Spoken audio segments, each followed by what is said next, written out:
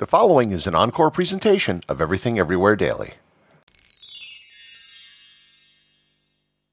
Unquestionably, the most popular clothing innovation in the last 150 years has been blue jeans.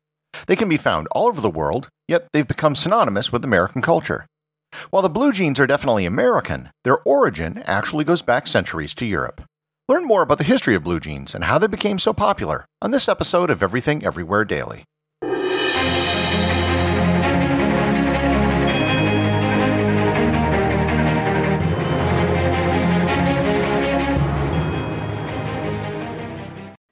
This episode is sponsored by Harry's Razors. I want to tell you a quick story. Several years ago, I was a podcast listener just like you, and I was listening to one of my favorite history podcasts. One of the ads on the show was for a company called Harry's Razors. I was extremely dissatisfied with the razors I was using at the time, so I figured I'd give these Harry's Razors a try. And it was a great decision, and I have been a customer of Harry's Razors ever since. I use Harry's Razors at home, and I've taken them with me on trips around the world. Not only does Harry's Razors provide a smooth shave, but they do so at a much lower price than their competitors, which, if you've checked out the price of razor blades lately at the store, that is not something to sneeze at. Don't settle for the status quo. You can blaze your own trail with Harry's. Get started with a $13 trial set for just $3 at harrys.com/everything. That's harrys.com/everything for a $3 trial set.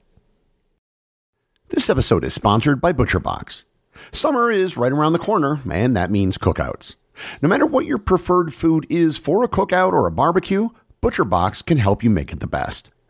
If you want to serve up some hamburgers, ButcherBox has grass-fed ground beef to make the perfect smash burger. Want to cook up some steaks? Well, ButcherBox has that too, with some of the best cuts of steak such as New York strip, ribeye, and filet mignon. Do you like grilled chicken? Well, ButcherBox has some of the best pasture-raised chicken that you will find anywhere. And if you really want to wow people at your next cookout, you can try grilling some of their wild-caught salmon on a cedar plank. Sign up at butcherbox.com/daily and get a special deal. ButcherBox is offering my listeners a free-for-a-year offer plus an additional $20 off. You can choose salmon, chicken breasts, or steak tips free in every order for a year. Sign up today at butcherbox.com/daily and use code DAILY to choose your free-for-a-year offer, plus get $20 off your first order.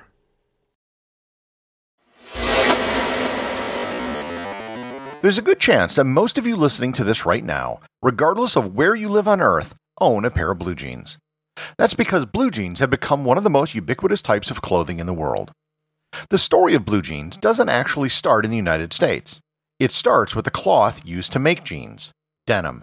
In the 15th century, a heavy cloth that came from Genoa, Italy, was known as jean cloth. Jean cloth was a cotton-heavy fabric, sometimes woven with wool in addition as well. It was developed for sailors to wear wet or dry, and it was also used for sails. The word jean comes from the French word for Genoa, gens. The Genoese would import a blue dye in the form of indigo from India and used it to dye their cloth. The French called it bleu de gens. So, yeah, blue jeans actually refers to a particular cloth even before it was ever used as a name for the pants. On a related note, the Genoese may have gotten the idea for jean cloth from India. The Indians had a heavy cloth known as dungaree, which is a Hindi word. Dungaree was traded with Europe via Britain and was used for heavy pants. Today, dungaree is used to describe an overall made of blue denim. Denim was developed in the city of Nîmes, France.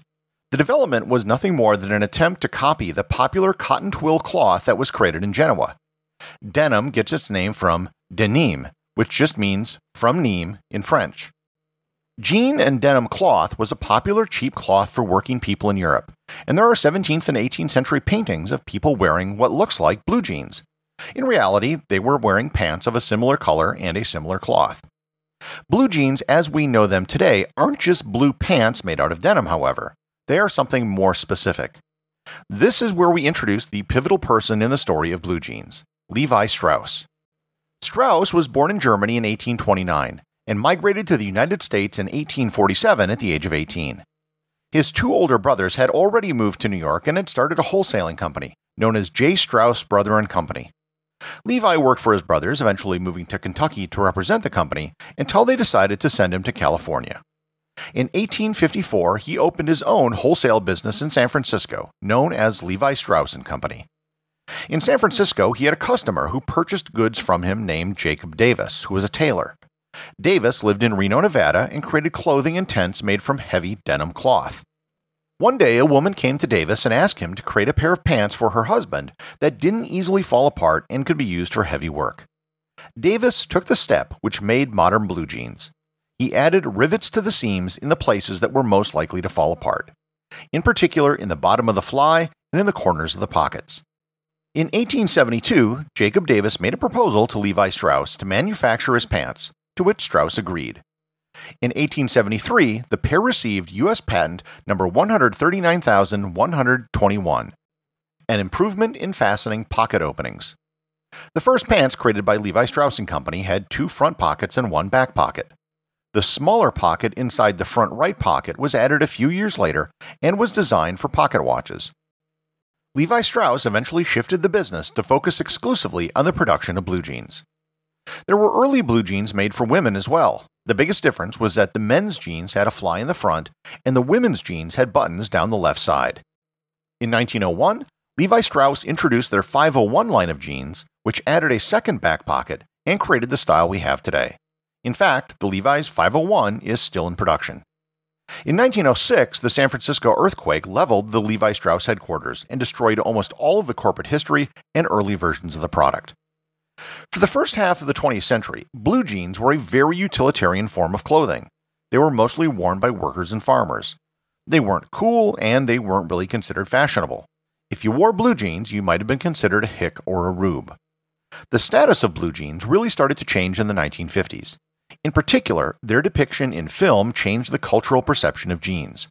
Marlon Brando wore jeans as the rebellious biker in the 1953 movie The Wild One, and more importantly, James Dean wore them in 1955's Rebel Without a Cause. Marilyn Monroe also wore them in her 1952 film Clash by Night and in her final film The Misfits in 1961. Wearing blue jeans became a sign of rebellion amongst youth.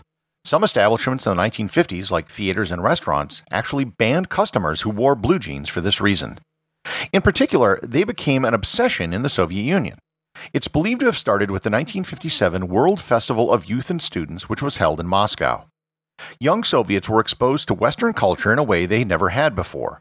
A black market soon developed in blue jeans that lasted until the end of the Cold War.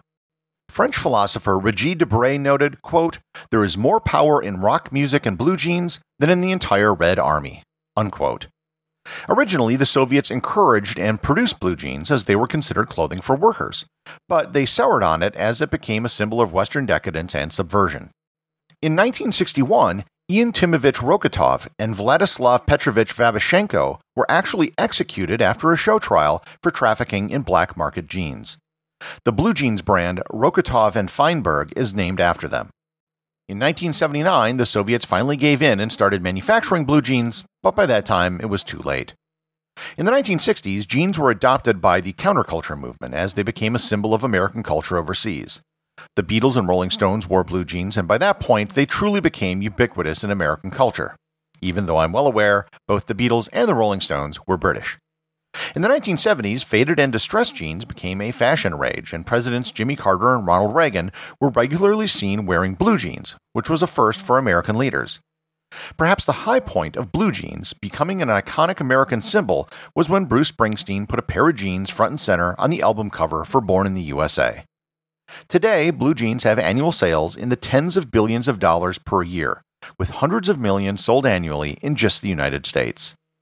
The oldest pair of blue jeans in the world sits in a safe in the Levi Strauss headquarters, and they were manufactured in 1879.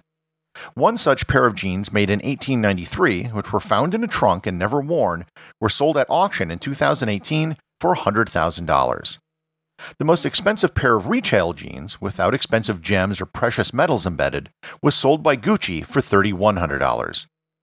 The largest pair of blue jeans ever created were 65.5 meters or 210 feet tall and 42.7 meters or 140 feet wide. They were created by a company in Peru who then took the cloth to make 10,000 denim bags. After 150 years, blue jeans show no sign of going out of fashion. It's one of the few things which you'll see on both a ranch and on the runway during Fashion Week. Perhaps the words of Neil Diamond were prophetic. Maybe we will be forever in blue jeans. The executive producer of Everything Everywhere Daily is Charles Daniel. The associate producers are Thor Thompson and Peter Bennett.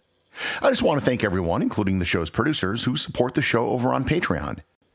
If you'd like to support the show, just head over to patreon.com, which is currently the only place where you can get show merchandise.